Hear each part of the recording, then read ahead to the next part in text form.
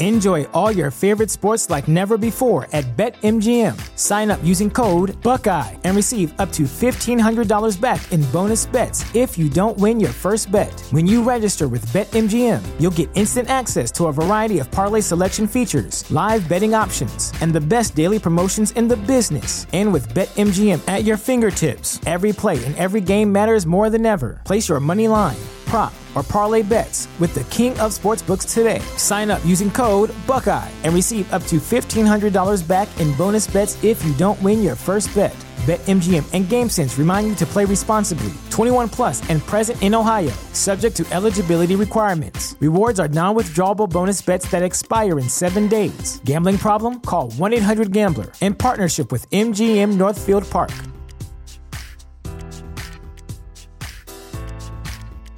What's the easiest choice you can make? Window instead of middle seat? Picking a vendor who sends a great gift basket? Outsourcing business tasks you hate? What about selling with Shopify? Whether you're selling a little or a lot, Shopify helps you do your thing, however you cha-ching. Shopify is the global commerce platform that helps you sell at every stage of your business. From the launch your online shop stage to the first real-life store stage, all the way to the did we just hit 1 million orders stage. Shopify's there to help you grow. Whether you're selling scented soap or offering outdoor outfits, Shopify helps you sell. Wherever and whatever you're selling, Shopify's got you covered. Sign up for a $1 per month trial period at shopify.com/try. Go to shopify.com/try now to grow your business, no matter what stage you're in. Shopify.com/try. A football fan looking for the latest analysis and news on the Jacksonville Jaguars? You're in the right place. Black and teal, baby. Welcome to the GenJag podcast with your host, Jordan DeLugo. Move those chains. Here's your host, Jordan. What up, Duval? Welcome to the 65th episode of the GenJag podcast. We got a full show here today. All of our hosts are here. I'm Jordan DeLugo. I'm joined by Scott Klein and Hunter Evans, as always. Happy to have the whole crew here. Are we happy to all be here? Yeah, I feel like there's a good energy today. Everyone came in firing on all cylinders. I spent some time at Bold City Brewery earlier. I'm not going to say what that means, but I did. Make your own interpretation. So, yeah. This is the 65th episode. Like I said, we've got a lot to get into. The Jaguars have been busy this week, making some expected and unexpected moves. We've learned some more information about some of the contracts they signed with some of the free agents last week. A lot of the original numbers weren't really accurate that came out. So we've got that to talk about. We've got some Jaguars longtime players that have been cut by the team to talk about. We've got a new tight end since last week, Austin Seferian-Jenkins. We're going to talk about what is going to happen next with the Jaguars, what we think will happen, and what is the top priority in the draft. Who are some players we're looking at in the first couple of rounds, and some positions that we think the Jaguars should address now that the main part of free agency is over. So, a lot to get into. This show, as is every episode, presented by Bold City Brewery, the one and only sponsor of the GenJag podcast. Find them online at boldcitybrewery.com, Facebook, Twitter, and Instagram at Bold City Brewery, or you can go check them out in person. Roselle Street in Riverside, East Bay Street downtown. Downtown, they've now got a food menu that is prepared by their next door neighbors, Calvert Chop House. Ooh. I had the BLTE today. Bacon, lettuce, tomato, egg is like the biggest BLT I've ever seen in my life.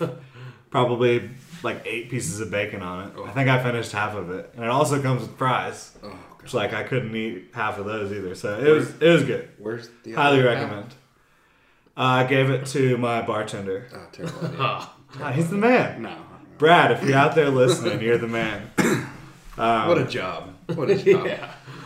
So yeah, go check them out. Bold City Brewery, boldcitybrewery.com. You can follow Scott Klein at ScottKlein1. Follow Hunter at CoachH_Evans. You can follow myself at Jordan DeLugo. And let's just go ahead and get into it. last week, after the podcast, the Jaguars signed Austin Seferian-Jenkins. And it's 2 years, but it's really only 1 year. But it's a 2-year deal, average of $5 million a year. What do we think about this deal? I like it. I mean, he's former. I believe he was a first-round pick by Tampa Bay. Yep. Has admittedly had issues with alcohol. Yeah, big off the field issues at times. But I think there's been some stories about him kind of beating that. It's on his Twitter. I mean, he's very open and honest about it. He's been sober for over a year now. Right. It's a guy who's a borderline elite athlete at the position. I don't think that's a stretch. What do you think about that, honey? The what? Being an elite athlete? Yeah, I mean, for the tight end, I would say for a tight end, he's probably up there in the top, like 2 or 3% of guys in the NFL. He really does kind of take that role of a receiving tight end. So he's a pretty freak athlete. I mean, you saw the catch he made last year that got taken, called back for a touchdown against the Patriots. But he did some work against the Jags. Yeah, he did. I mean, he's 50 catches last season. I mean, if he can go, and I was listening to, I think somebody on 1010 say this, and it's so true, because if he can go 40 catches for 700 yards, 600 yards, and like 8 touchdowns. I mean, that would be massive. Yeah. And last year, he did only get 10 yards a catch. So, but his impact, I think, impact could be huge. His stats won't necessarily show what he really means to that offense because of what they want to do. Open up the middle of the field. Exactly. And I really do think him and Niles Paul can take over that big inside slot that we lost with Hearns. So, now, do you think those two guys are the end of the Jaguars tight end position this season? I would draft Gesicki, or however we say it, from Penn State. Oh yeah, there's no doubt. I mean, if y'all haven't seen this kid, Mike Gesicki, it's like 6'6" or taller maybe, but over 40-inch vertical. I think like a 4.5 40. One of the craziest combines, right? It's of just all time. Unreal. I think there's certainly more polished tight ends out there, but that guy is a freak. Yeah. Anybody who takes him, you potentially have the best athlete, a top 1% athlete, not at the tight end position, but at any position in the NFL. I don't know why you wouldn't take him. So I don't think they're done. I don't know why they would be done. And I think them bringing Luke Wilson in for a meeting, he did. Do what? He got signed by the Lions, I believe. But it still shows they had interest, though. After they would sign him and then bring him in, and then letting go of Mercedes Lewis, obviously they're constantly trying to shift the puzzle pieces. Like, there is no perfect fit. And that's obvious with how they've handled everything. They are going to work to improve this team as much as they need to. Like, I don't think it's going to stop until they're bringing a Lombardi Trophy home. And that's what it looks like. I mean, it's hard to argue with it. And you look at any given game, you're going to throw out 3, maybe even 4 tight ends, not on the same field, not all on the field at the same time, but just rotating in and out. I mean, they want to pound the rock, and they did that last year. Yeah. I mean, you saw Koyak, O'Shaughnessy, Lewis. Mm-hmm. So you got to have more than 2, and they do still have Koyak.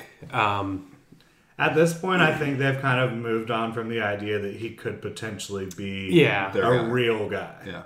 No, I think legitimately the tight end will look with Austin Seferian-Jenkins, Koyak. I think Niles Paul will be competing for that 2 or 3, more of a special teams guy. Mm-hmm. And I think O'Shaughnessy could be still competing for a special teams. Yeah. But of the 4 right now, I think 2 guaranteed will be here. 1 might be here, and I think they'll add another one. So I think they'll probably have 4 true tight ends on the roster, and then 5 if you include the fullbacks. But which that's what they want to be on offense. So. Yeah, can't blame them. It worked last year. I mean, even though the offense was not consistent at times down the stretch, still 6th most yards in the league. Mm-hmm. You got to respect that. And they're still going to be trying to improve it, obviously. Yeah, and I think the one thing that was a glaring issue last year on offense was a threat over the middle at tight end. I mean, Mercedes Lewis, as great as he is and as much as he did for the franchise over the past, 12 years, he wasn't an over the middle of the field kind of threat. No. And I think that will tremendously improve Blake Bortles' game. It improves any quarterback's game. I mean, look what Tom Brady does with Gronk when he's in the game compared to when he's not. Right. It's a different, no matter who, it's a different game when you have a tight end that's a mismatch. That's why you see them making crazy contracts. Mm-hmm. Now, what you do miss out on bringing guys like this and letting go of a veteran like Mercedes Lewis is the blocking. Mercedes Lewis is one of, if not the best blocking tight end. And Jenkins is clearly just a move tight end. Yeah. He's not going to be. No, he shouldn't be asked to block. I wouldn't say he shouldn't be asked. He should not be asked to be Mercedes Lewis. No. Like then you're wasting his talent. I mean, he has to be in line. He has to block because you can't just move. The coaching staff has to know they can't try to use him the way the previous coaching staff tried to use Julius Thomas. Yeah. They cannot try to do that, or it'll be a bust. No, I think with him, you understand what you're getting, but I mean, maybe it shows us what they're possibly going to as an offense. Like, obviously, a downhill running team with the signing of Norwell, but they want to be maybe a little more open, maybe not load the box up. With a guy like Safarian Jenkins, you have to respect him wherever he is. Yeah. It's like putting a wide receiver on the field without putting a wide receiver on the field. Yeah, exactly. And it forces teams to play a lot more nickel because now they're going to have to get an extra body that can hopefully run with a tight end. And it forces them not to worry about the box as much because they have to worry about, even if they're an 11 personnel or a 21 person, or 21 personnel, sorry, they're going to have to respect that extra receiver. There's always 3 receivers on the field, essentially. Mm-hmm. So that's tough. I mean, it's a mismatch against a nickel because he's too big. It's a mismatch against a linebacker and a safety because he's too fast or too big. So it's tough. I think the Jaguars honestly got really lucky with Austin Safarian Jenkins because you look at the talent, it's clearly there. Obviously, there was the off-field issues, but it seems like he's past that. But maybe some teams still have like the hesitation. If he truly is past all of his issues, this is a guy that could be just huge for this offense. Mm-hmm. Like, he could completely transform the dynamic, like you said, of what defenses have to do against this offense. Yeah, it completely, a good tight end at any level of football changes the field. I think it's the one position on the field that truly changes the game. Tight end and maybe an elite pass rusher like a Von Miller. It's the one position where you cannot do anything. You have to force yourself to focus on that guy because no matter where they go, they're a mismatch. You can put Von Miller on the best tackle, right or left in the league. He's gonna be doesn't matter. Yeah, he's gonna make a play. So you're. I think what you meant to say was unique Ngakoue, though. Yeah. Sorry. That's what I meant. But I mean, seriously, that level of talent, you have to respect it. You got to double them somehow. And then, I mean, look back when we were talking about Gronk. You got to bracket him the entire game. And hope he just doesn't make a play. Exactly. And that's what you get with a good tight end. And if you can get semi-elite production out of Austin Safarian Jenkins, I think you probably win 1 or 2 more games last year if you have an elite tight end or up there at the elite tight end. Yeah, and we're not trying to suggest that at this point he is elite, but there's potential for elite production from him at tight end position. I think elite is it depends on how you use it. Like, to me, elite is probably the top 10 or 12 guys in the league. If you can be that guy, you're an elite player because you're the top 1/3 of the highest profession in the world. Yeah. At that. So that, to me, makes you elite. Like, if you think about the tight ends right now that are elite, you got, Gronk, probably Travis Kelce. Ertz when he's healthy. I mean, maybe, Antonio Gates when he was healthy. Yeah, not anymore. But Hunter Henry's pretty damn Hunter good, Henry. though. Those kind of guys. Like, there's guys that pop in your head. Like, those dudes are Kyle Rudolph. Yeah, from the Vikings. Yep. That kind of thing. And I think that's Delaney Walker. And I think that's why a guy like O.J. Howard went so high last year and why you're seeing the Gesicki. Speaking of O.J. Howard, though, I cannot believe the Buccaneers gave Cameron Brate such a big deal. I mean, I love Cameron Brate, but that's a lot of investment in that position. 6 years. I like it. That's a long time. I like it because I really like both of those players. But it's just, I mean, to sum it up and to make a long answer longer, I guess. Tight ends is such an important position. The Jaguars see the necessity in a tight end for Blake, and I think for the run offense, and they went out and got their guy. And if they're comfortable with it, as a fan, you kind of almost have to be comfortable because that's what they're there for. Like, let them do it and hope to God they're right. And he has the talent, so. Yeah, I mean, he showed it. So earlier this morning, we found out that the Jaguars were up to some more cap wizardry, as I like to call it. They redid Telvin Smith's bonus. He had a roster bonus coming, converted it to a signing bonus, which effectively saved the team $6 million in cap space this season. They're just making money just up here out of nowhere. It's just crazy. I love to see it. They will be. I think it will hit next year's cap for I believe $2 million. Right, but even then, you still have $4 million that, if at worst, you can roll over to next year. Right. They're maybe looking at having rollover cap space. Also, just some flexibility this offseason, the rest of the offseason. Yeah, leaving it as a roster bonus, you get nothing out of it. Yeah. This way, you are plus $4 million. Yeah. That's a big deal. Well, that's a good football play. You got Yannick, you got Jalen. I mean, there's guys around the corner that are going to need to get paid. They're getting ready. So you can tell they're definitely looking ahead at that stuff. But, good for Talon. And a couple other moves came in yesterday that were also, I don't know if they were cap wizardry, but they were certainly cap moves. The Jaguars cut Allen Hurns, saving $7 million this year, $8 million next year, and also cut Mercedes Lewis, who was the longest tenured Jaguar by far. Had been on the team since 2006. I mean, for people that try to compare that to other players, he was drafted the same year as Maurice Drew. Yeah, that's 3 jersey changes. Yeah, that guy has been here forever. But that saved the Jaguars $3.5 million. So you're looking at Hurns $7 million, Mercedes Lewis $3.5, Telvin Smith $6. They saved over $16.5 million this week. It's ridiculous. Yeah, I think our cap room now went from 5 to about 22. Yeah, it's got to be right around 20. So it's great for the Jags. I mean, John Edzik, Dave Caldwell, the rest of the guys in the front office, you got to give them props, big props, because they are masters of contracts. Mm-hmm. I don't think there's a team in the league that you could definitively say right now has better people in their front office at handling contracts. They're moneyballing the shit out of this right now. And Tony Khan even has to be given credit. Analytics. But he is able to. I mean, they really are moneyballing this right now. They're trying to find out the little things just to tweak. They're going in and twisting one knob and there's $6 million. Thanks. Yep. It's amazing how they're able to find money. They're getting blood from a rock, and it's beautiful to watch. I mean, if they wanted to, they could go out and trade for an elite player at a position that they think they're lacking at. After 2 straight years, and even this year is turning into a spending spree, where they just spend boatloads of cash, bringing in huge free agents.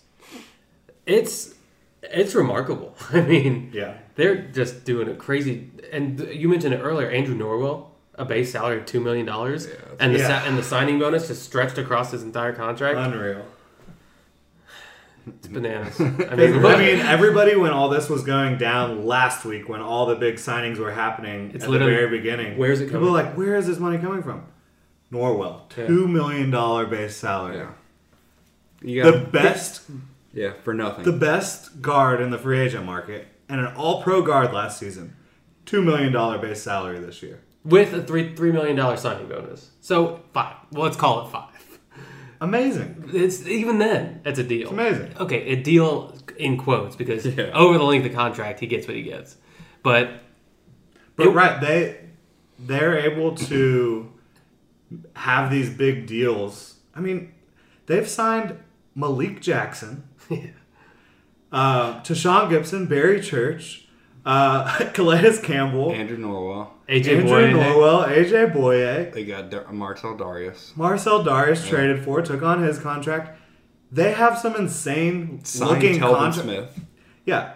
Like, from an outside perspective, some of these contracts, you're like, how are the Jaguars doing this? And some people out there don't realize that the Jaguars are masterfully handling the cap, and they're like criticizing the Jaguars. Another terrible cap decision by the Jaguars. Actually, They're bankrupting their future for now. It's like, okay. Yeah, every contract they can get out of after 2 years. Look at Alan Hearns. Some of them after 1 year. After it was a $40 million contract. After 2 years, $15 million just was gone. It's fantastic, really. Now, I do think Alan Hearns and Mercedes Lewis deserve a little bit of talk on the show about just like what they mean to the Jaguars, as a whole. Mercedes obviously was around a lot longer. Yeah. That one hurt. That one was... I didn't see it coming. And he's one of the best pros the Jaguars have had. Yeah. He's one of the best people the Jaguars have had in terms of just being a loyal guy. Yeah. Not really trying to test free agency or anything like that. And he just stayed committed, through Jack Del Rio, through Gus Bradley, into Doug Marrone. And Mike Mularkey. What? Who's that? And Mike Mularkey, yes. The black hole of the season. Yeah. 2-14. Awful.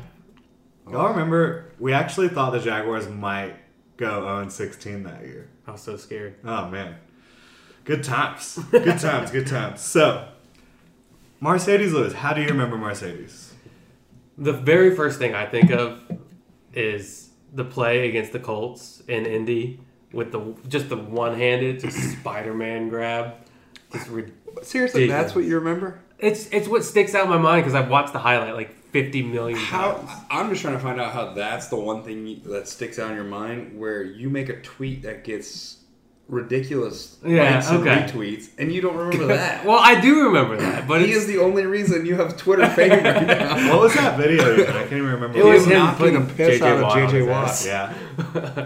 That was a great one. Andrew Norwell. He also handled JJ Watt when they went up against each other, so that's nice. But I mean, his crazy game in London. 3 touchdowns against the Ravens. Yeah, I mean, just masterful, just blocking people into the dirt. It's just always sticking around and being just a professional. Yeah. Coming in and doing your job. And then just genuinely liking being here. Yeah.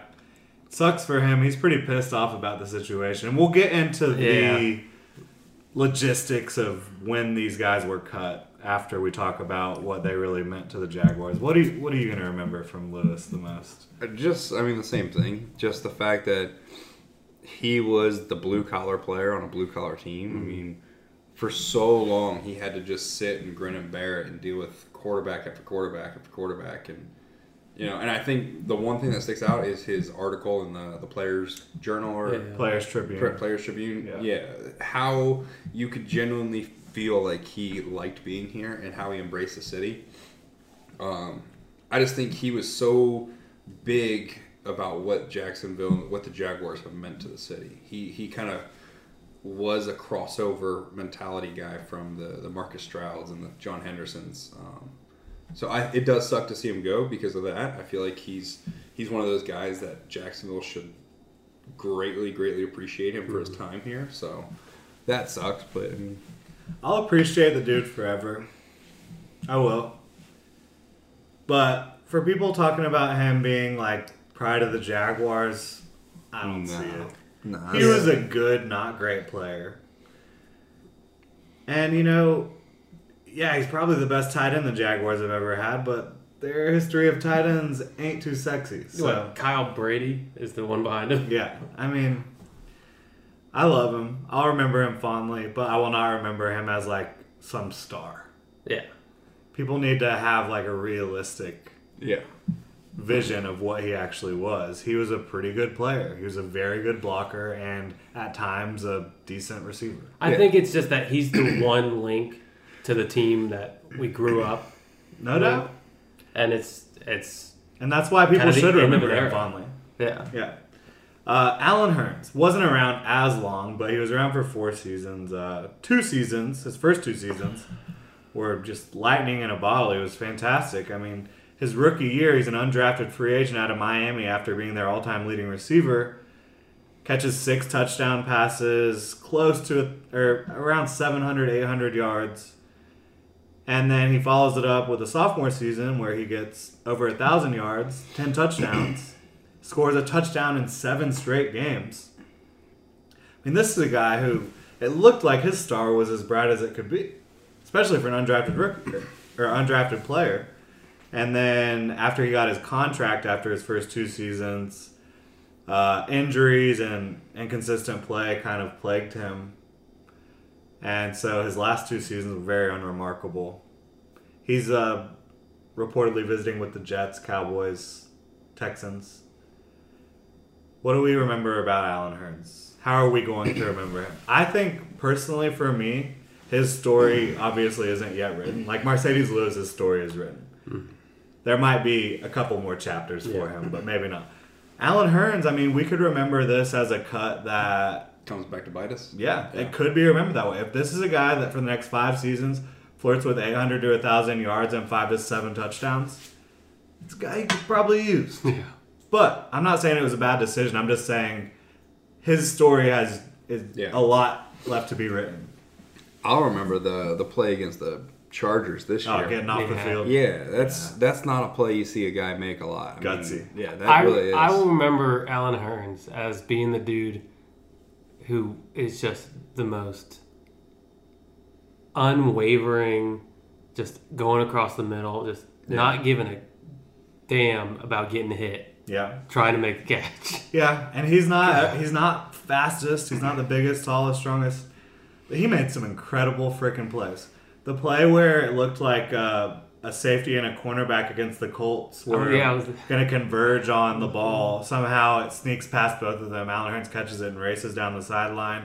I mean, you've got the catch against the Bills in London where Bortles is on the run, throws a dart to Hurns, and Hurns catches it diving, like fully parallel to the ground, sliding into the end zone. That helped win that game. There's so many the very great first plays. game he ever played in against the Eagles. Yeah. I mean, just going nuts. Went off in the first. Who was it? Kerry Williams that he was just torching. Yeah. I think. God, call him, and then he just started talking crap after the game. So you got to remember both of these guys pretty fondly. It sucks that Hurns could end up on the Texans. Yeah. I mean, you're talking about playing against Allen Hurns and Aaron Colvin 2 times a year. I'll take our corners. I will too, and I'll take our receivers. I think Dante Moncrief's better than Allen Hurns. Do you? You guys? That's where I don't know, because I think with the money, that's tough. That's tough. It's $2.6 million difference this year. Yeah, I don't know. It's. I'm gonna say I will say Dante Moncrief has the potential to be better than Allen Hurns. Just his ceiling's a lot higher. Athletic ability alone. Yeah. But I think Allen Hurns' floor and what he is on a daily basis in their career so far is better. Allen Hurns doesn't scare a defense. Dante Moncrief does. Yeah. That's why I say his ceiling's a lot higher. Yeah. But I think on Allen Hurns' bad day, Moncrief's not as good. Like on his bad day. Right. Their bad days are... Both of their bad days, Hurns is probably better, but Moncrief's best day, way better than Hurns' best day. Well, Moncrief showed it. Like on his best days, he is unguardable. Yeah. I mean, when he's done work against the Jags. When T.Y. Hilton's had issues up there with being healthy, Dante Moncrief was pretty sporty. He just hasn't had a quarterback. And he's also kind of had a similar issue to like the last 2 years. Injuries and such have plagued him a bit. No Andrew Luck. I mean, he's been playing with whoever they decide to throw out. Yeah. So I don't know if right now he's better, but his ceiling and I think his potential for what he can do is better. He does seem very self-motivated. Yes. So, one thing I do have a question before we... People keep saying this whole thing about Dante Moncrief, like, oh, well, why would you sign him? Because he's, I guess, a downfield threat. Like, oh, we already have downfield threats with Keelan Cole. Do people understand that Keelan Cole as a downfield threat is not the same as a Dante Moncrief downfield threat? Well, if they don't understand, why don't you explain it? Well, I mean, okay, so Keelan Cole isn't a big man.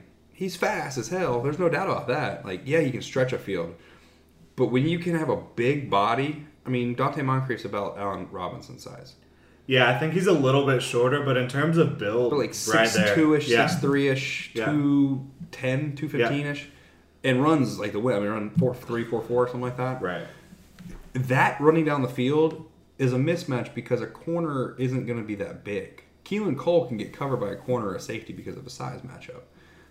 But a Dante Moncrief flying down the field, same thing with like an Allen Robinson. Like, would you say Allen Robinson and Keelan Cole are the same downfield threat? No, I wouldn't say Moncrief and Robinson are either, though. No, but I'd say they're more similar than a Keelan Cole and a Dante Moncrief. That might be fair. I just think Moncrief's speed and Robinson's speed aren't comparable. No, but Robinson's ball I'm skills and about, Moncrief's ball skills might not be comparable either. I'm talking about mainly the size issue. Yeah. Like, if I'm building an offense and I need a downfield threat, I'm not always going to take a small, fast guy because they're not going to win the 50-50 balls. Yeah. They might Moncrief's beat more of a prototype type guy.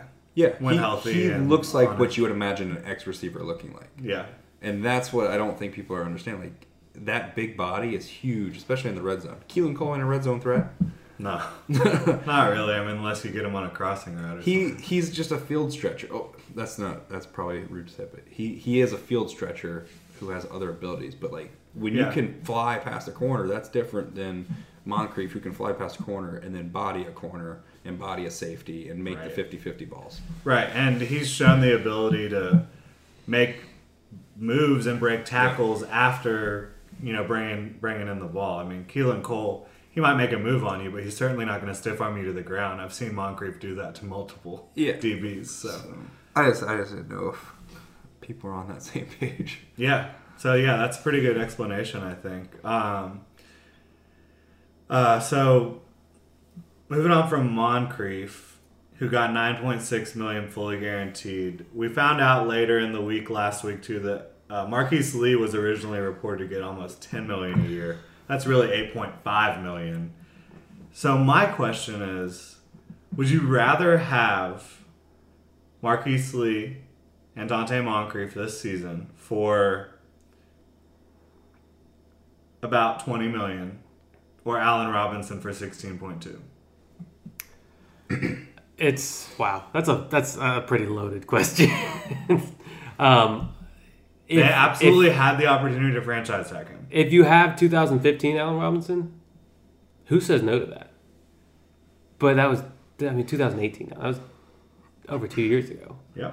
So I think looking at it the way the front office did, you have Moncrief for 1 year, who you think could potentially be your kind of number one kind of guy, on a prove-it deal. Yeah. You're not locked in for 4 or 5 years hoping that the guy will return to what he once was. Right, and you wouldn't have been with Robinson either if you do the franchise tag. Yeah.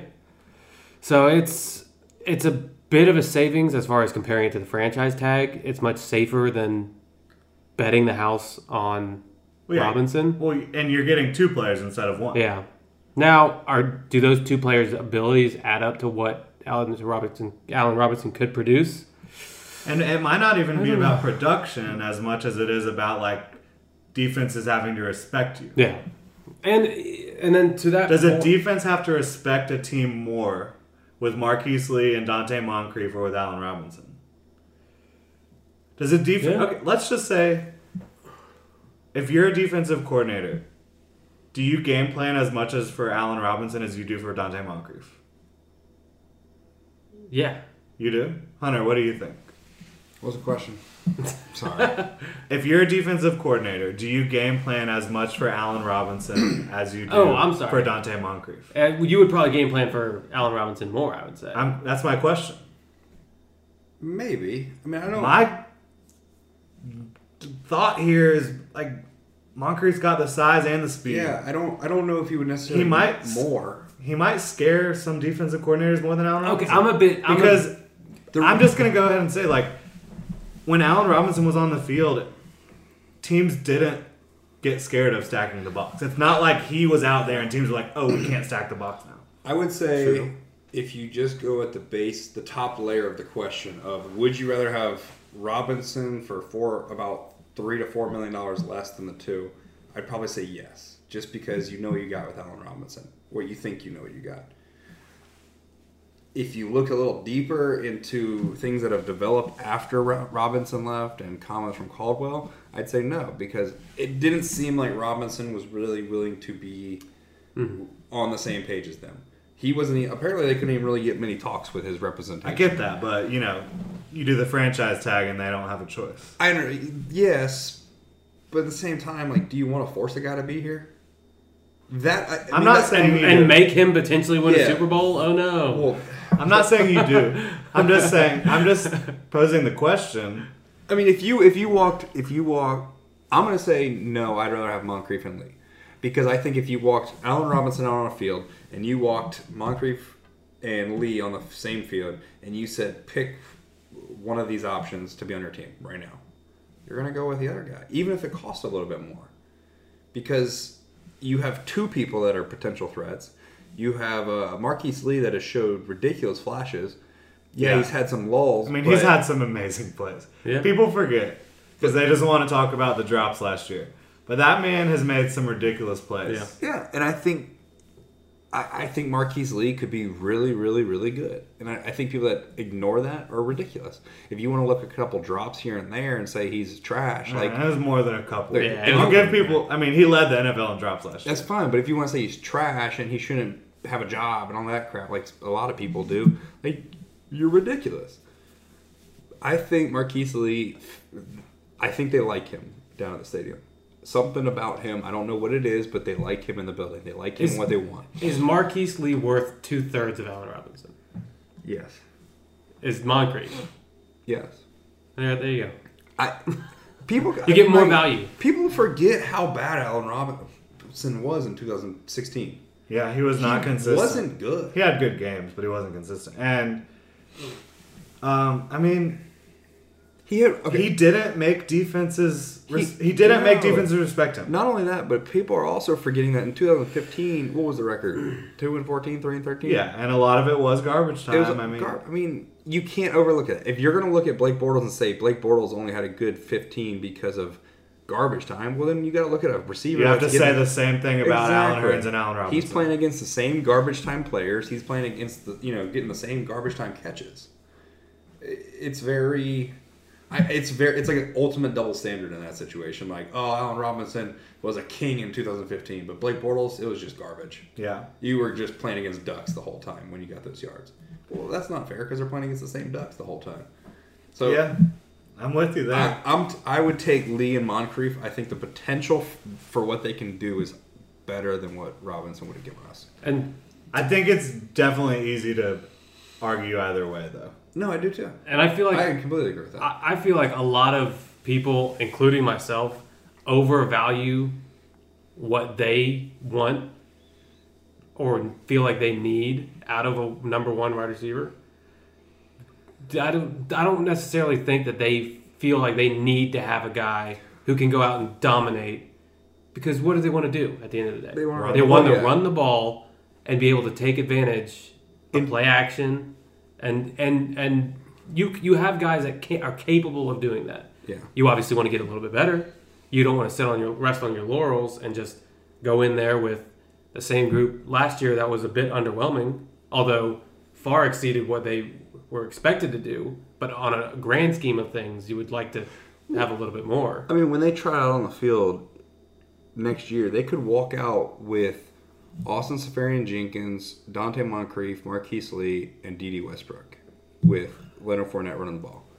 That is not an easy thing for a defense to have to worry about. Right, whereas almost every snap after the first drive of the season last year, you're worrying. I mean, for the first half of the season, all you've got is Keelan Cole, Allen Hurns, and Marquise Lee. Yeah. I think those guys sound better than what they had rolling out there last year. I agree. And if you do franchise tag or sign Allen Robinson, you're cutting Lee, most likely. You're not getting Moncrief. You're not getting Moncrief, and you're still probably cutting Hurns. Yeah. And I do feel like... Then you trot out with Allen Robinson, D.D. Westbrook, and Keelan Cole. And possibly might not get the Austin Seferian-Jenkins signing. Right. Depending on how things go. So then you're having to draft a receiver probably. Yeah. Because you have no depth. Now, I want to go ahead and get into our pop top, and after that, don't let me forget, I want to talk about the logistics of the cutting of Lewis, Hearns, and just talk about how that all went down because there's a lot of fans that are unhappy about it. Lewis and Hearns themselves have come out and said they're pretty unhappy about the way it all went down. Let's talk about that as soon as we get done with our Pop Top segment, presented by Bold City Brewery, the one and only sponsor of the GenJag podcast. Find them online at boldcitybrewery.com, Facebook, Twitter, and Instagram at Bold City Brewery. We all ready to start pouring? All right, let's chug our beers here real quick. Oh, I'm ready. I'm good. All right. Today, we have the Wee Heavy Double Scotch Ale from Bold City Brewery. 8.1% alcohol by volume. It's a Scottish-style strong ale with heavy toffee and caramel flavors. Malt forward, brown in color. How do you guys pronounce caramel? Caramel. Because I'm normal. Caramel. I don't know. I don't even know. I don't know. Now that you're putting me on the spot, I'm like, how do I pronounce it? I had this argument Caramel? with someone the other day, and I was like, I really don't know. Well, what are the Caramel. options? What are you Caramel and caramel? Yeah. Yeah, caramel. My gut reaction would be caramel. Melissa says caramel or something. Like she mixes it, and gosh. it's weird and it bothers me. So I just had to bring that up. But caramel. All right. It's like pecan or pecan. It's pecan. Because we're not animals. No, we're not. Tomato. No one says tomato. Where does that come from? Yeah, we're from the South. It's pecan and it's caramel. All right. Well, I will respectfully disagree with you. You say caramel? I think that's my natural thing. Yeah. I don't care, but a lot Amel. of natural things aren't the right thing now. I don't care, Amel. God. First time. Boo. Oh my god, that was bad. All right. He did spend a lot of time at Bold City. Let's get into the Wee Heavy Double Scotch Ale. 8.1%. This is strong beer. Oh, yes. As it sprays all over the room. That made it. It wanted to make an entrance. It sure did. And an entrance it did make. All right, let's get into this. And this can be found at Bold City downtown. Again, they have Calfred Chop House food available over there. So get your favorite beers. Get some awesome food. That's on the list for day. for the old lady and me to go Calfred? go out for dinner. Yeah, Say so I'm gonna have to swing by there and My fancy try dinner it. night is I went going to to Calfred one day. It was good. go to Five Guys instead of like McDonald's. Oh wow, really That going was great, upscale. Hunter. Maybe use a gift card to go to Chili's, get some all you can eat, chips and salsa. How about M Shack instead of Five Guys? Can you do that for me one day? Well, there's not A an M local- Shack. There's not an M Shack near me. Look at the color on that. God, it's a It's dark. nice amber. It's got a nice caramel color. All right, here we go. Yep. Yep, That's delicious. that's good. I don't think I've ever had a Scotch ale. No, me either. Certainly not a I- double Scotch ale. I'm Goose. I'm still getting used to drinking darker beers. Yeah. So it's every time there's a new dark beer I haven't tried, I'm like a little intimidated, and I'm like, oh god, oh no, this one's gonna beat me. I think for a good. beer that's 8.1% alcohol, it tastes pretty mellow. Yeah. It's very good. smooth. Yeah. I like it. It tastes. Well, the first taste is a little bit strong, and then it finishes a lot cleaner, or like less harsh than it starts with. I think. Yeah, I would agree with that. Whereas a lot of like barrel-aged whiskey stuff, Like yeah, They're really it's the punny whole with thing it. is throughout. It kind of Yeah. stings at first, but then that's where like the caramel comes in. It's pretty The caramel really does Caramel. come in, huh? good. Come on, Scott. Choose a side. I will not choose between mom and dad. Okay, choose. You guys work out your differences. I'm really enjoying our Pop Top beer here today. Thanks to Bold City Brewery, as always. Find them online at boldcitybrewery.com. If you want to try our Pop Top beer, check them out on East Bay Street. Follow them on Facebook, Twitter, and Instagram at Bold City Brewery. Thank you to Kevin and Brad, my two main homies over there. One day I'll get the jumbo shrimp beer. One day. We had it last week, I'm Oh, I pretty know. sure. He keeps dodging it. I don't know. I actually accidentally He finished it. I tapped the keg on accident today. So, Yeah. Now let's get into, like I said, the logistics of the Mercedes Lewis and the Allen Hurns cuts. Both guys came out and were pretty pissed about the way it all went down. They're like, why didn't you guys just trade me or cut me earlier? I'll tell you why.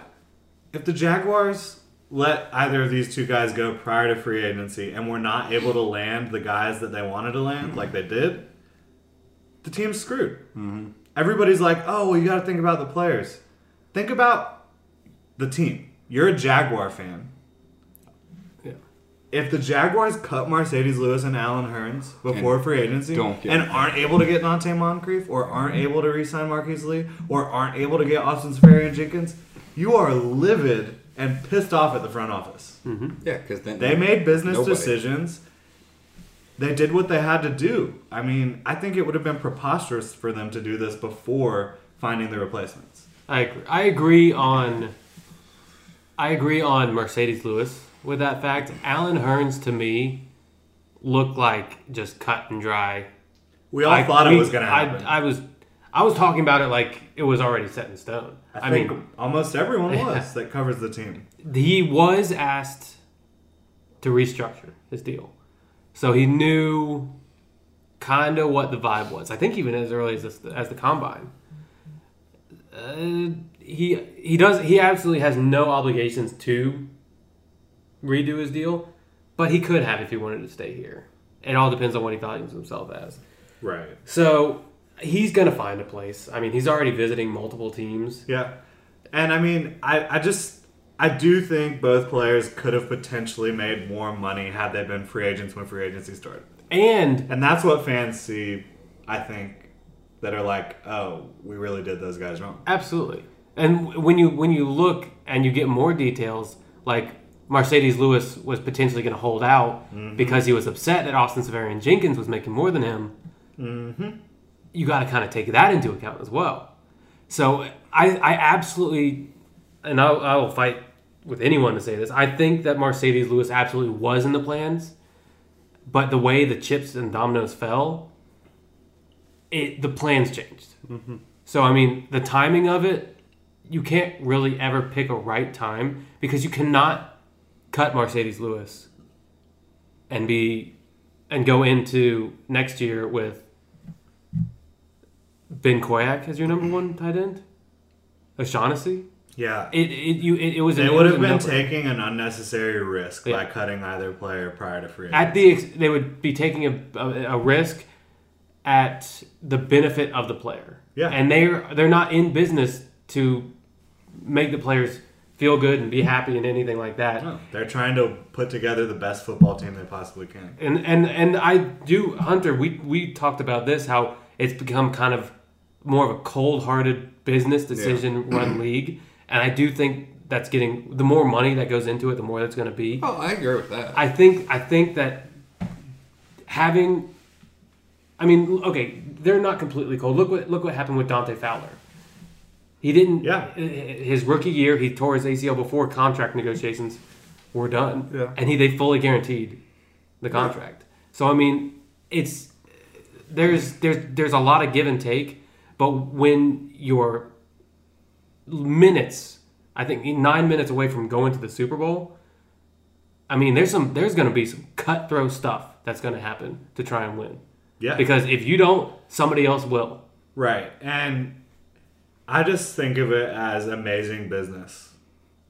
Yeah. Like, this is a team that is firing on all cylinders in the front office right now. Yeah. That's where I see it. I hate to see these guys get screwed over, but I would rather see them get screwed over than the Jaguars get screwed over. And to be blunt, and not everyone likes to say it, there was nobody that left this team that moving forward was really viewed as essential. Maybe Robinson. Allen Robinson would have been the only person. But some people might have said Colvin. That's an if. Colvin, yeah, those two you can argue. But look at the core. They weren't in the top 5. No. So not even close. to stay Had relevant, Robinson been healthy in 2017, that could have been a different conversation, but he wasn't. To stay relevant, you've got to be able to make tough decisions and get a little bit lucky. Yeah. And these are decisions where not everyone could make, but they're saying we are up to $22 million. We have a lot of money that's going to be dished out next year. They're opening themselves to, in the middle of the year, instead of having $5 million and not being able to make a move that they want to make to get themselves over the hump or to replace a position of need, like the Marcel Darius trade, Right. they have $22 million in cash that they can either roll over or invest more into this year beyond free agency. Right. Yeah, I'm totally with you there. So we are where we are now. Andrew Norwell is a Jaguar. Dante Moncrief's a Jaguar. Safety Cody Davis. DB Don Carey. Tight end Niles Paul. Tight end Austin Marion Jenkins. Got all these guys. Allen Robinson's gone. Aaron Colvin's gone. Alan Hearns is gone. Mercedes Lewis is gone. That's where we're at. What's next? What do you guys see the restructuring of Telvin Smith, the release of Alan Hearns and Mercedes Lewis leading to something imminent, or is this more of just? And obviously, we don't know what's going on inside the meeting rooms, but like, is this leading to something that's going to happen soon, or is it just a play where it's like, let's have some more flexibility, so if we do see an opportunity, we can take advantage of it? I don't think they're doing anything free agent wise this year. I think they're done with that. I think a lot of it has to be looking ahead and realizing what they got right around the corner. Yeah. Which is, like we said, Unique Ngakoue, Jalen Ramsey, Miles Jack, Dante Fowler. Yeah, and it wouldn't surprise me if one or two of those guys get signed to something down the road, maybe in the middle of the year, right before the year, something like that. But I think at this point, you're going to go draft. I think it would not surprise me if they trade some picks, possibly a player, to get some picks and try and move up and try and get the best guys you can get to turn this team. I just don't think they need to at all. I think there's so much talent and depth in this draft class. I just don't see the need to do it. Well, I can understand if they just value this one player way higher than anyone else. I'm not saying necessarily trade up in the first round, though. Even trading back into the first or trading for another second round pick. Because I think if you can leave this draft with a good tight end, probably got to get a quarterback, have to get a quarterback at this point, and maybe some offensive line help / receiver, maybe another linebacker. Okay, yeah, quarterback's something we haven't brought up yet. There's one quarterback on the Jaguars roster. Are they just drafting one, or are they drafting one and signing one and seeing what happens there in training camp? I don't know who you'd sign. They haven't had any visits. There's nobody out there that you can sign on. They are drafting a quarterback. I think everyone would agree they're going to draft one. They're not drafting in the first round. I might not agree with you on that one. I don't know who you draft. Somebody proposed the idea today that they could trade up for Josh Allen. I don't like that. It wasn't just like a random person. It was a reporter from somewhere. I can't remember who giving it was. up next year's first as well. Yeah.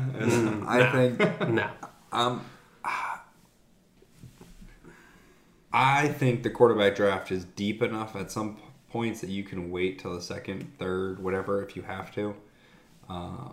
But then you're getting the scraps. You're getting a guy who you hope can be. But I don't know if you necessarily are getting the scraps. I don't know. The way quarterbacks are flying off the boards, the odds would be very much. If they fly off the boards, maybe.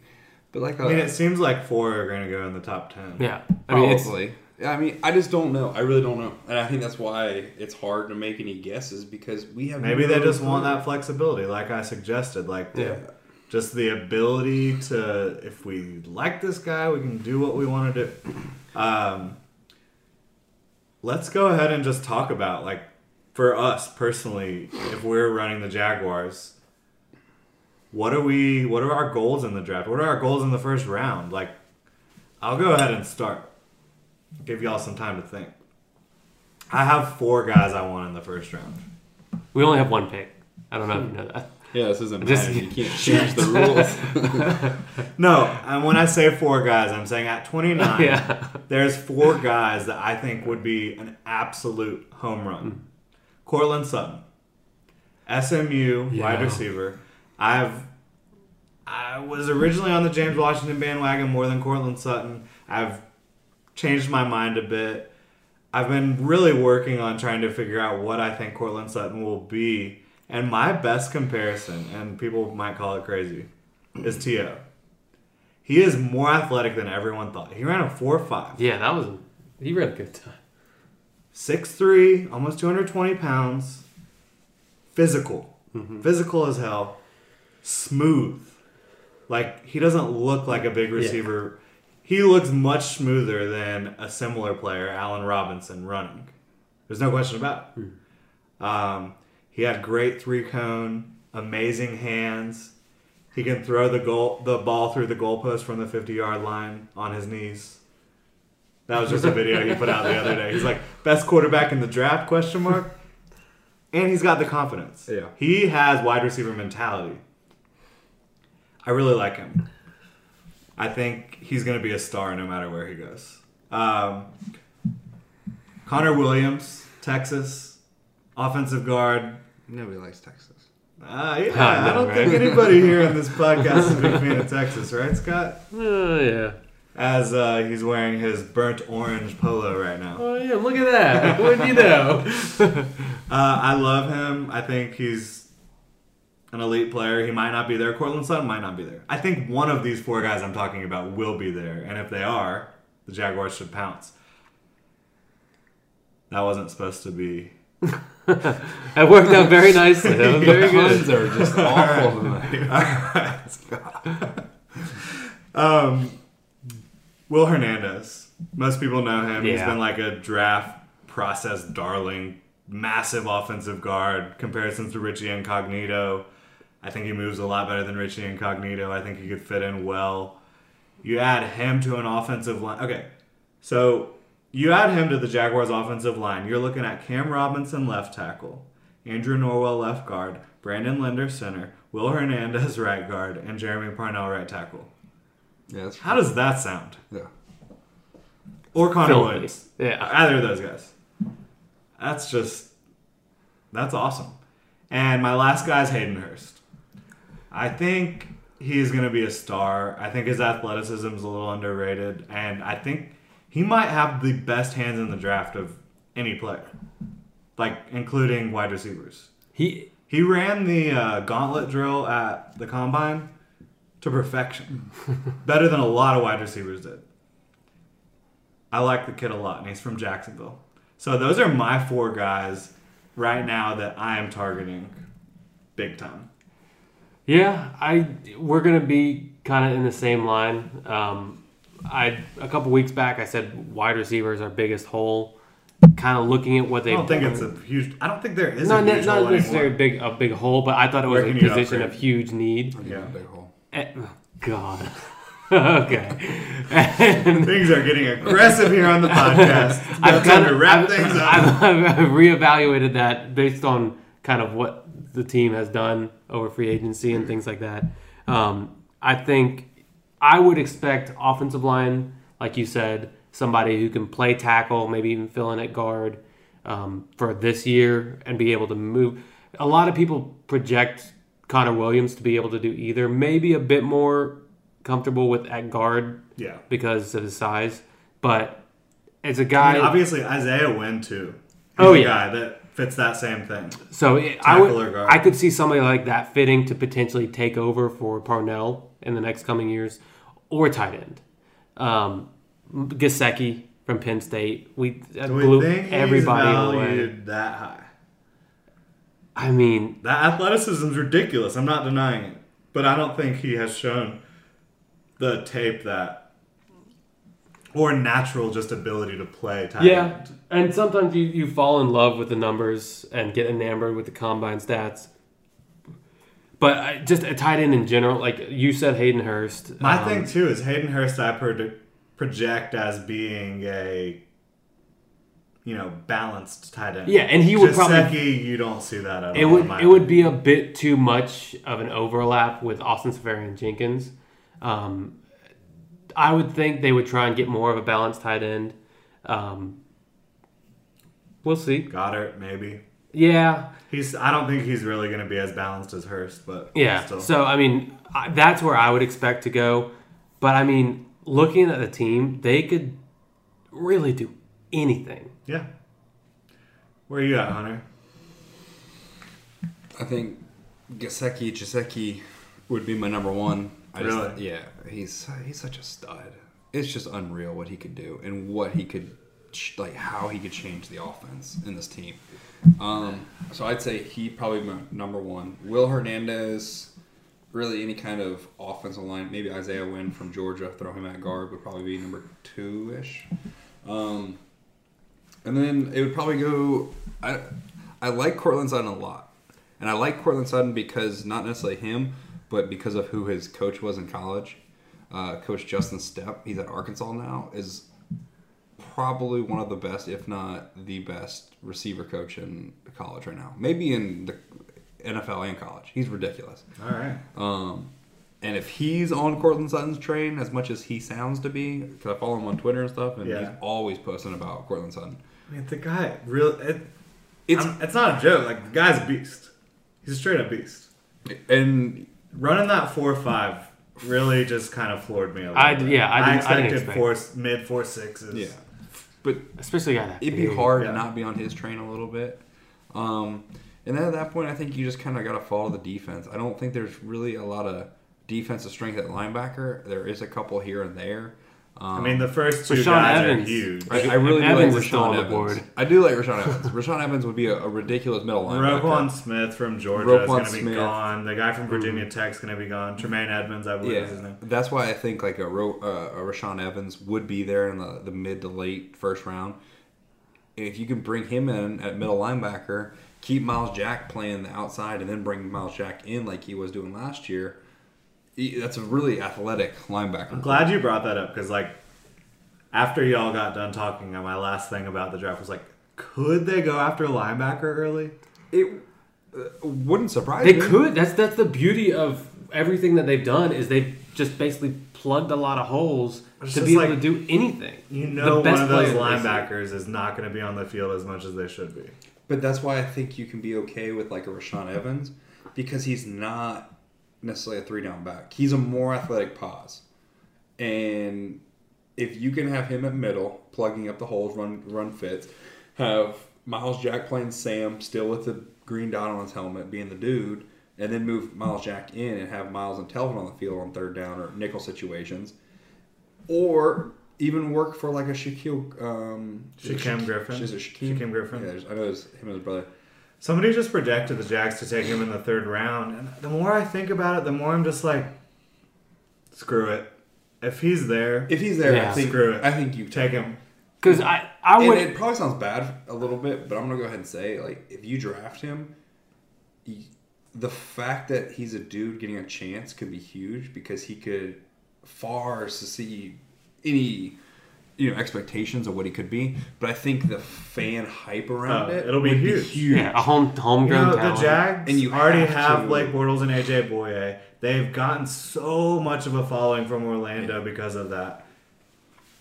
Let's bring in another stud from Orlando. So would he slide in as a Sam linebacker? Yeah, I think if the Jaguars think that he can do that, I think that's the only way. I think he would go to the Sam, and then you'd bump Miles Jack to the Mike, and then on 3rd down you'd probably keep Miles Jack. But it would give you the ability to play a lot less nickel. Because you've got 3 extremely athletic. You got a dude. Griffin could literally play nickel. Yeah. I really think he could. I mean, Miles Jack could probably play nickel. The only thing I'm gonna go ahead and bring up the elephant in the room with him is the one hand. I know people don't want to say, "Oh, well, he did in college. He did the bench." That's great. He can catch. The NFL is a different world. Like, I know he's done it, and there's been people like an offensive lineman from Michigan just came out and said he was one of the hardest people to block. I get it. And I'm not saying he can't. But the technique and the hand fighting and the ability to lock on and just have to consider it. Yes, it has to be a consideration because if you do draft him, say a team takes a chance and drafts him in the second round, like hell, he's there. Let's take him. He's a freak athlete. And then the first week or two of training camp, he goes out and just gets mauled because he can't get his hands off somebody. Yeah, I get it.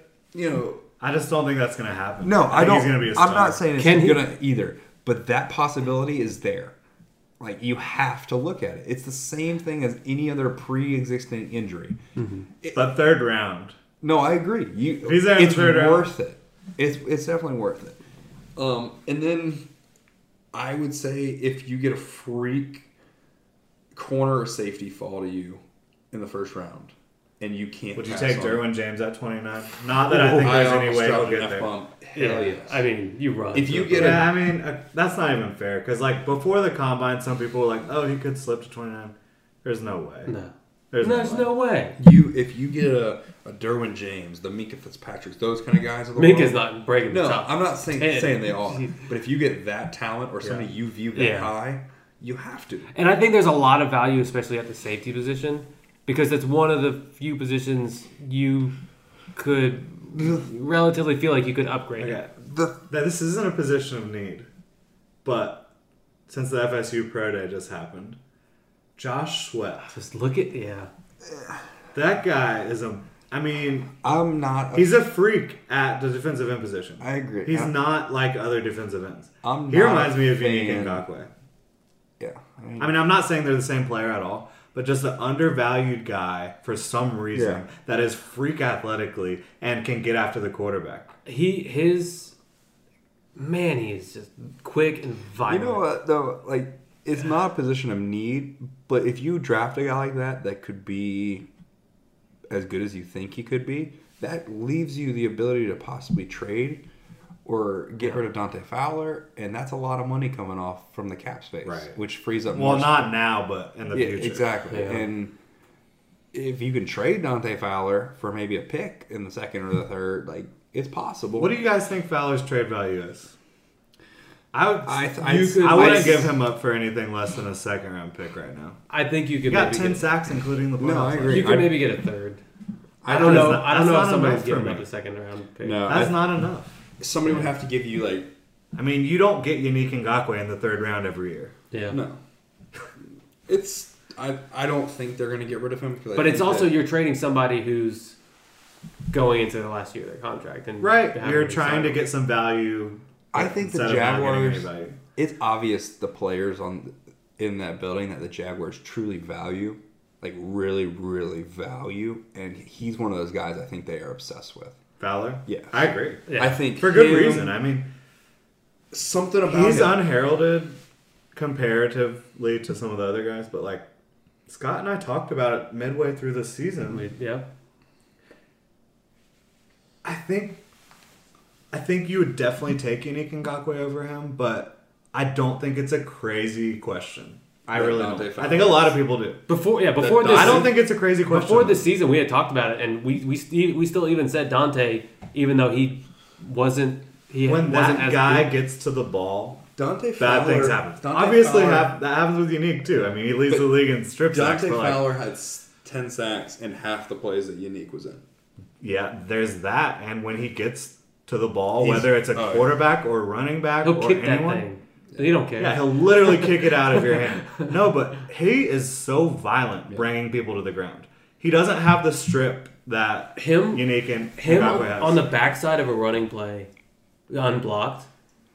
It's like he's wrestling a calf. Just he just tackles it behind and just rips him and throws him to the ground. He regularly gets like the body slam type thing on the guys, like just slamming them to the ground. Well, that is a presence. Like when you're playing throughout a game and you get your ass rocked by someone like that. That shows up in the fourth quarter. Yeah, he showed last year what I think people were expecting of him towards like the second half of that last year at Florida in that bowl game, like just absolute in CCU. Yeah, an absolute just monster. Last year there were times where Dante Fowler was on the field and you're like, here's Dante Fowler sack.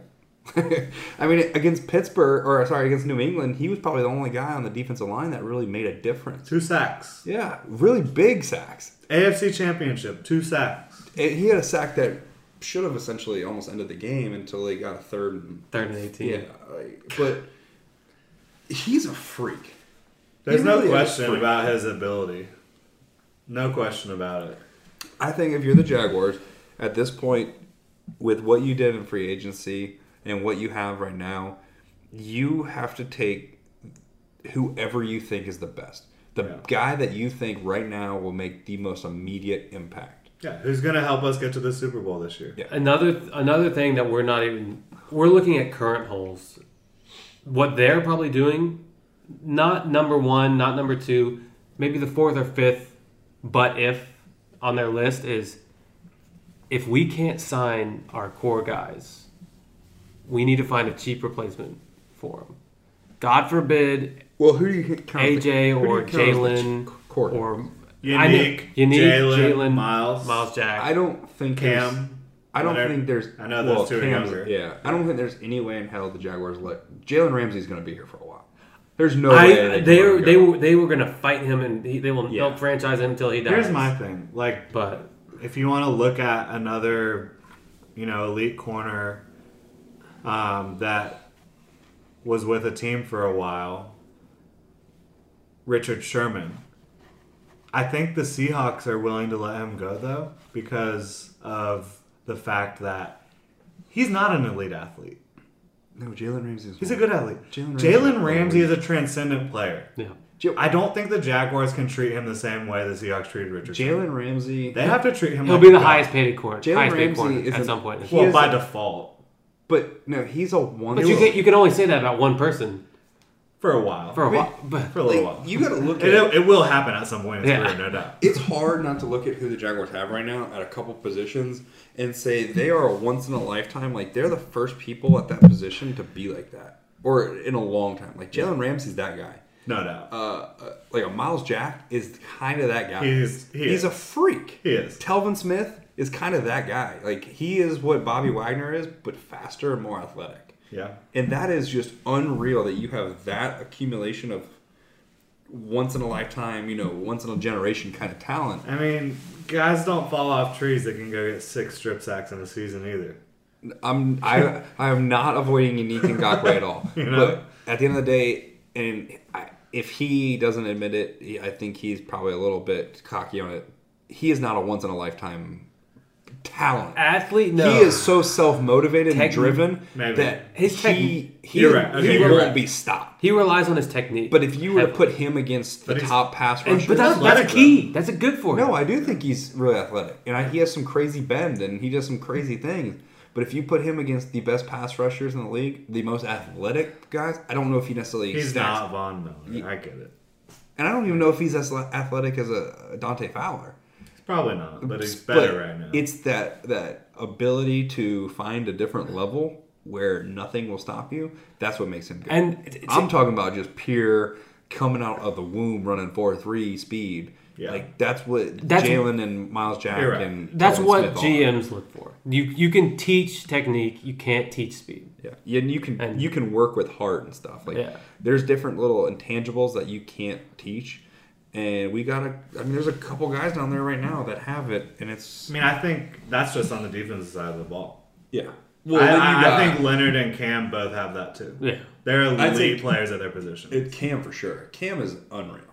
I'm telling you, I've never seen someone as strong as Leonard Fournette run as fast as Leonard Fournette. I agree. I mean, the fact that he broke the fastest speed last year is absurd, but... Didn't he have the top 2? Yeah, the top 2. I mean, that's crazy. And the only person that outran him the season before that in college was John Ross. That's crazy. I mean, who broke the combine record for the 40. The Jaguars have to be the youngest, most talented, well-known name team in the league right now. Oh, they're right there. I mean, there's some talented teams. The Eagles are super talented. But well-known. Vikings are super talented. The Eagles aren't they're more of a blue collar. Like a bunch of those guys weren't well-known. Well, I mean, going to the Super Bowl helps. Look how young we are compared to those teams, though. Oh, yeah. I mean, I think if you have a scale, a chart talent, age, Jaguars are at the top of it. They would have to be. There can't be anybody else. Yeah. I'm just trying to think around the league. There ain't nobody else with Jalen Ramsey, Telvin Smith, Miles Jack, Dante Fowler, Yannick Ngakoue. Unreal. And don't forget Sean Gibb. There's nobody on the defense right now other than Calais Campbell. That's 30. Church is going to be 30 this year. But if he's not already. And then he was 29 going into last But then you year. go back to the offense, and you got Cam Robinson's under 25. Andrew Norwell's 26. Mm-hmm. Linder's not 20. He's 24, 25? He's right in there. He's about the same age as Bortles. Right guard, AJ Cann, not the greatest in the world, but he's still under 25. He's young, yeah. Parnell's not 30. Yeah, he is. Is he? Yeah. He just turned 30? 31? I think he might be 31 or 32. Okay, so you got one guy, still. and then you got to receiver, everybody's 25 years old or younger. Yeah. Quarterback, 24, 25 years old. Running back, 22, 23 years old.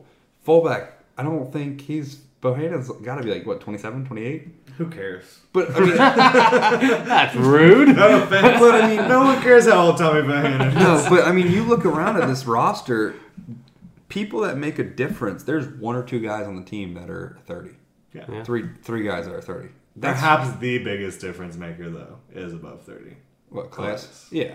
So. That's pretty impressive. But still, he had the best season of his career last year. He's not slowing down right now. No. So, gosh. The potential for this team, and that, I think if you go back to what we were talking about with the front office moves, that I think they see and they realize, if we want to win a Super Bowl and we want to bring a Lombardi Trophy back to Jacksonville, the time's got to be now. You've got about 2 to maybe 3 years, and they're not for going this one particular window. Not saying we won't be a contender after that, and the difference, but with this core group, the difference from this year, from what they're doing now compared to what they were doing in 98, 99, right before that collapse of the terrible salary cap issues. I hate to interrupt you. I mentioned last week,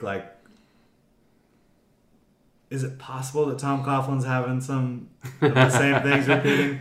Completely rescind that question. That was before the numbers came out. I didn't say that he was. I just said I think it's fair to ask the question. I think the difference... It's definitely fair to say absolutely no way. There's no way we're getting into salary cap hell right now. And I think... that's a different... And it's hard to just because of the inflation every year. Yeah, and that's a little different from where I was going. I was just saying the fact that they're bringing in such young players. Andrew Norwell's only 26. Right. Madante Moncrief's 25, You're 26. Right. Coughlin was bringing in veterans that were 30. He was bringing in Calais Campbell and Barry Hardy Nickerson. Yeah, and that was bad. Yeah. But, and also I think Carnell it's hard not to think, and it's hard to ignore the job that Shad Khan is doing, building not only a football team and franchise, but a business. He is literally running this like a well-oiled machine business. Yeah. He has... Gotta have credit from the top down. Yeah, he's got Coughlin, who's your culture guy. He's got Dave Caldwell and...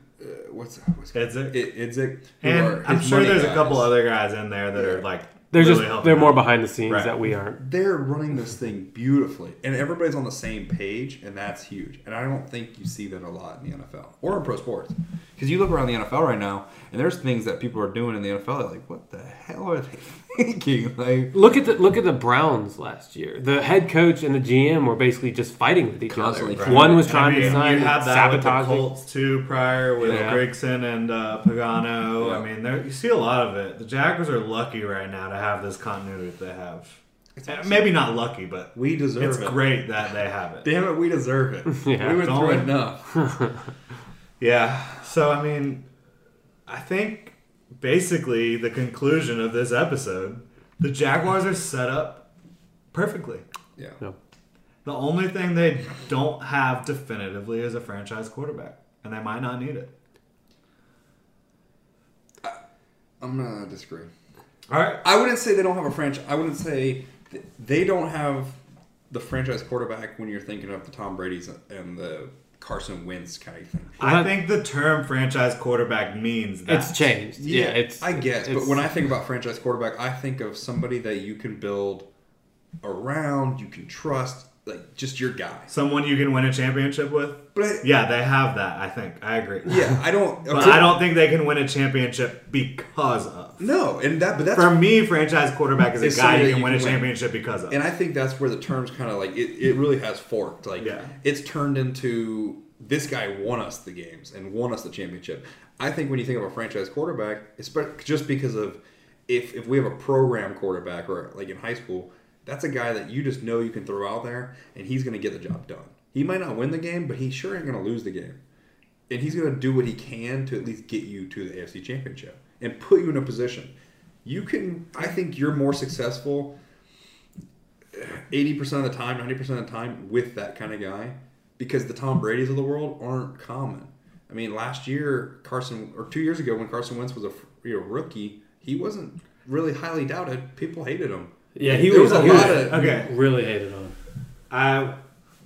I was always on Carson Wentz bandwagon. Well, you're not everyone, Jordan. But okay, Jared Goff. Everyone was talking. Yeah, Jared Goff. I hated him. He was awful. I still hate him. Yeah. Jared Goff was a hated commodity. He's an SOB. I just hate him. That's fine. He doesn't know where the sun rises and where it sets. That's fine. Get this guy out of here. He can win some football games. But like, look at that, and then look at what happened with like a Marcus Mariota.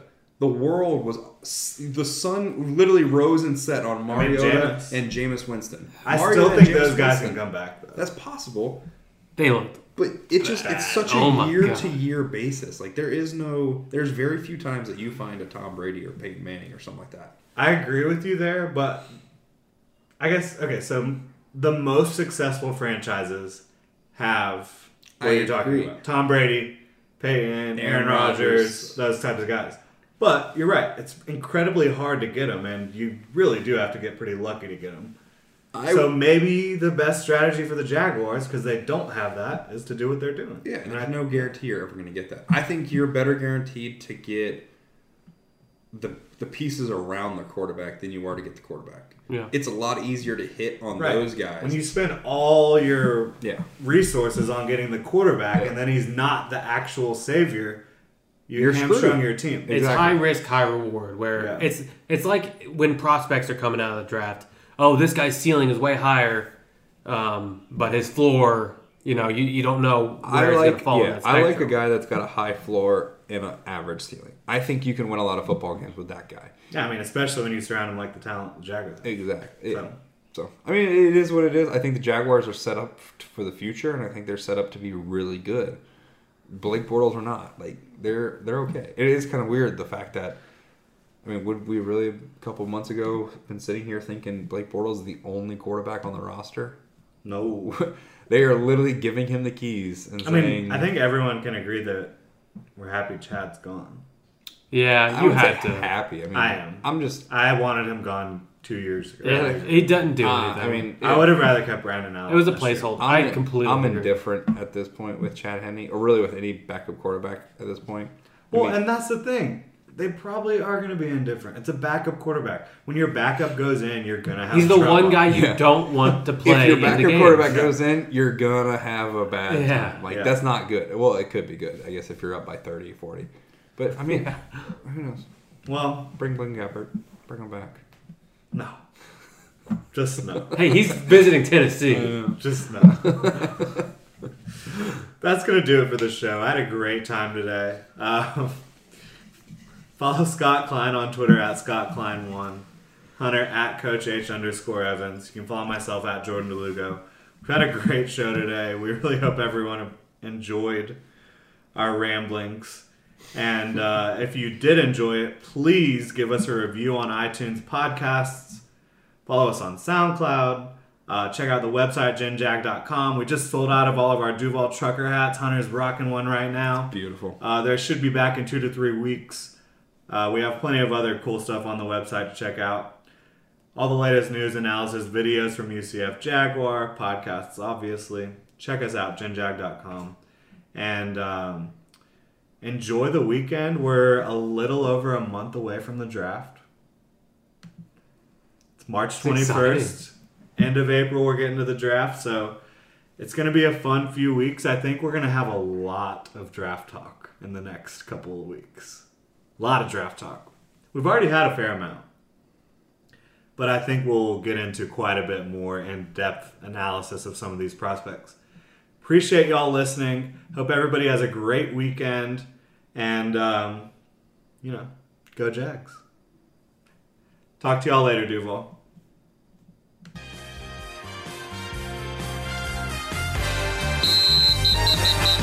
Thanks so much for listening to the GenJag Podcast with your host, Jordan DeLugo. Online at GenJag.com. Twitter at Generation Jag. Facebook and Instagram at Generation Jaguar. Black and teal all day. We'll catch you next time.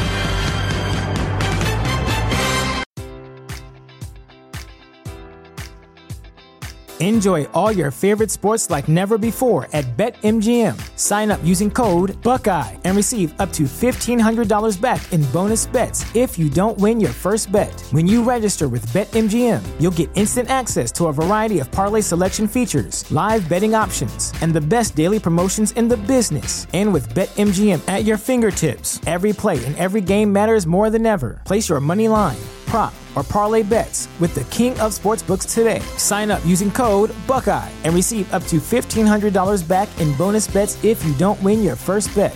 BetMGM and GameSense remind you to play responsibly. 21 plus and present in Ohio, subject to eligibility requirements. Rewards are non-withdrawable bonus bets that expire in 7 days. Gambling problem? Call 1-800-GAMBLER in partnership with MGM Northfield Park.